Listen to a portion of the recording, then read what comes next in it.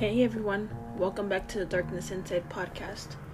Today I am bringing you episode 22 of the podcast. Since we have started the month of February and Valentine's Day is around the corner, I am bringing you this case about the St. Valentine's Day Massacre. I know what you might be thinking, that this is going to be about a love gone wrong or something like that, but it's actually going to involve gangsters in the 20s during the time of Prohibition. This episode is about the violence in Chicago during the late 1920s. It's about gangsters like Al Capone and George "Bugs" Moran fighting over territory. Gang warfare ruled the streets of Chicago during the late 1920s. So I'm gonna start telling you a little about the time period that this happened in. Like I mentioned before, it's during the time of Prohibition, which started in the 1920s and lasted until 1933. Prohibition was a nationwide constitutional ban on the production, importation, transportation, and sale of alcoholic beverages. So basically anything that had to do with alcohol was illegal. There was no bars, stuff like that. So this is when speakeasies started showing up. Speakeasies were illegal, low-key places that sold alcohol. Prohibition in the 1920s would lead to America's gangsters earning millions of dollars through bootlegging, which was the illegal manufacture and sale of alcohol, speakeasies, gambling, and prostitution. During 1924 through 1930, Chicago gained a big reputation for lawlessness and violence. During this time, crime lord Al "Scarface" Capone took over for his boss, Johnny Torrio, in 1925. Al Capone wanted to gain control by eliminating his rivals in illegal trades of bootlegging, gambling, and prostitution. George "Bugs" Moran was one of Capone's longtime enemy. Bugs Moran controlled much of the North Side's illegal booze traffic and most of its brothels and casinos. Capone's income was $60 million a year. His net worth by 1927 was around $100 million. Due to Prohibition, gangsters had become millionaire celebrities. George "Bugs" Moran was the leader of the North Side gang. Before Al Capone took over for the South Side, Johnny Torrio and Bugs Moran were pretty peaceful. It wouldn't be until Al Capone became the leader that it turns bloody, because Capone wanted to take control over the whole trade of bootlegging, prostitution, and casinos. So on February 14th, 1929, Chicago's north side would erupt in gang violence. So on this morning, which happened to be a cold morning from what I heard in a documentary that I actually watched about this case, they say that it was about 18 degrees. So I can only imagine how cold that is. Being from Los Angeles, I've never been in 18-degree weather. This garage on North Clark Street was used for storage, not a hangout spot. That's why many believe that the men in that room were actually there for a meeting. So because the men in that garage were some of the top members of Bugs Moran's North Side gang, it is believed that the gang was going to receive a truck of alcohol that had just been hijacked. The 7 men in the garage were Johnny May, who was the gang's mechanic, who was under a truck repairing a wheel. He had a wife, 7 kids, and his dog named Highball, who was there right next to him. 2 other men were the Gusenberg brothers, Frank and Peter, 2 of the city's most troublesome goons. James Clark, a convicted armed robber and reputed killer. Then there was Adam Hayer, aka Frank Snyder. He was an accountant and embezzler. We have Albert Weinshank, who was a club owner. Then there was Reinhard H. Schwimmer, who was an optometrist that just liked hanging around gangsters. So he was basically like an innocent bystander who thought it looked cool to hang out with gangsters.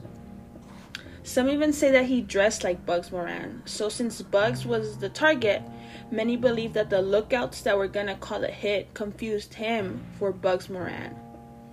So at around 10:30 a.m., a big black Cadillac turned from Webster Avenue onto Clark Street, heading south. The car stopped right in front of SMC Cartage Company at 2122 North Clark Street. Witness accounts vary because some saw 4 men getting out of the Cadillac, others saw 5 men. They say that the driver wore a fancy chinchilla topcoat and a gray fedora. 2 other men were dressed as police officers. Some accounts believe that the men in the garage knew the men, or maybe it was because 2 were dressed as police officers, but the men in the garage were armed. But they didn't seem scared, or they didn't use their guns at all. The intruders had 2 Tommies and a 12 gauge shotgun. The 7 men were ordered to line up shoulder to shoulder against the wall and were sprayed by bullets, so much that some of their limbs were severed by how bad they had been shot. The neighbors did hear popping, but they thought it was an engine that was backfiring. When some of them peered out the window, they saw the men getting back into the Cadillac and just driving off, nearly hitting a trolley. They could hear the dog Highball just howling. This is really sad because Highball was so traumatized that eventually he had to be put down. When neighbors went to go check what had happened, they saw 6 dead, mutilated, shot up bodies and found Highball just howling. Frank Gusenberg was still alive, just gasping for air. The first officer to respond was Sergeant Thomas J. Loftus, a veteran from the 36th District Station. Frank Gusenberg had been shot 14 times and was gasping to just stay alive. Gusenberg, following gangster code, said that he wouldn't talk, but some newspapers do report that he also ended up saying that the cops had done it. Loftus pressed for more details, but when he got to the hospital, Frank Gusenberg was already dead. When this crime was going down, Al Capone was actually in Dade County, Florida. He was in the courthouse. He was 30 at the time and could always be photographed with a smile on his face. Capone was there to meet with a prosecutor named Louis Goldstein, who was investigating the murder in New York of Capone's friend and mentor, Frankie Yale. This is also an unsolved crime, and some believe that actually Bugs Moran killed Frankie, and that this is why Al Capone put out the hit on the garage, thinking Moran would be there. He was also confident that Al Capone showed up to this courthouse without a lawyer. But instead of asking him about the murder of Frankie Yale, they started asking him about his finances. He did know that for months now they had been looking into his finances, but he saw no representative of the IRS, so he felt confident. When the meeting was over, news of the massacre was all over the country. Black and white photos were all over the press.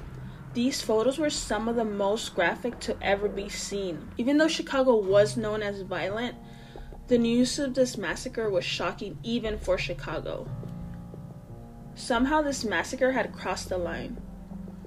The president-elect Herbert Hoover had made criminal justice his main point while campaigning. The killing of these 7 men definitely gave him the determination to go after gangsters, especially Al Capone, who everyone was certain was behind this.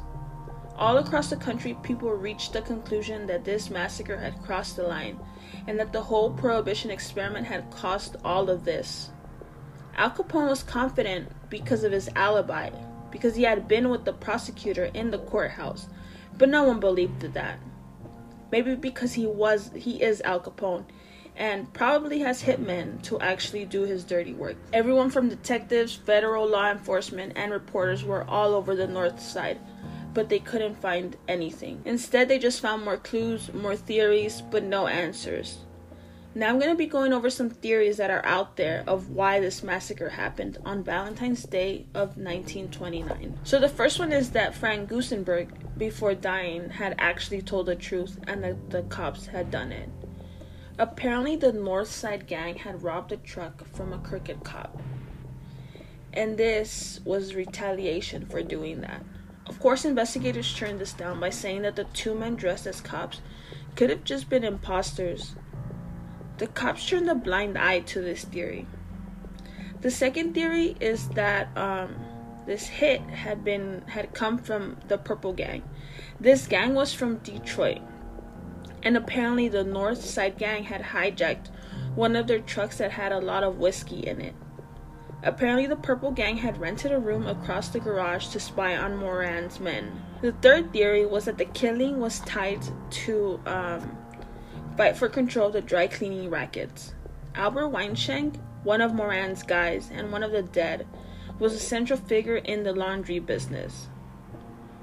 Police would even look into Bugs Moran because he was seen passing by the garage. And that's because he was running late, and when he arrived, he saw all the police and investigators that he just decided to turn around. After 5 days, the police would claim that they had found new evidence suggesting that the cops had actually committed the massacre in the garage. The story went that Moran's gang had stolen a truckload of liquor from an unnamed crooked cop, and that cop wanted to get revenge. A week after the massacre, cops found a stripped down, burnt Cadillac, but not even that would help investigators find out what happened. David Stansbury, the lead investigator, said that he could think of so many motives, but no one serious ever stood out. He also sincerely believed that Al Capone was not involved in this. The police were also looking for Machine Gun. That was the nickname of one of Capone's top executioners. And when they did find him, he didn't seem worried at all. He said that if the Gusenberg brothers would have seen him coming a block away, they would have for sure killed him. He did not hesitate to say that the cops had done this. As soon as Herbert Hoover took office, he went after Capone, thinking that this would ease the nerves of Americans. This case had a number of players that I could just keep going for about hours, just talking about all the possibilities of who could have committed this, the politics into this. Even with gangsters and drug dealers, there's so much politics that we could talk about, but I'm not gonna get into it. This is an unsolved crime and was never officially linked to Capone, although many believe he did it. Capone gave interviews while in jail, but he never talked about the St. Valentine's Day massacre. Al Capone would die at the age of 33 years old, and Prohibition would come to an end in 1933. This case has been so interesting to research, and just the complexity of so many gangsters and how everyone is just kind of intertwined during this period. Let me know if you guys would want me to do other episodes on more like other notorious gangsters. Let me know what you think about this episode. This is all I have for you guys today on today's episode. So follow me on Instagram. Thank you again for the support and for listening. Let's interact on Instagram, recommendations, whatever you guys want. I'll see you in the next episode. Stay safe, and remember, beware of the darkness inside.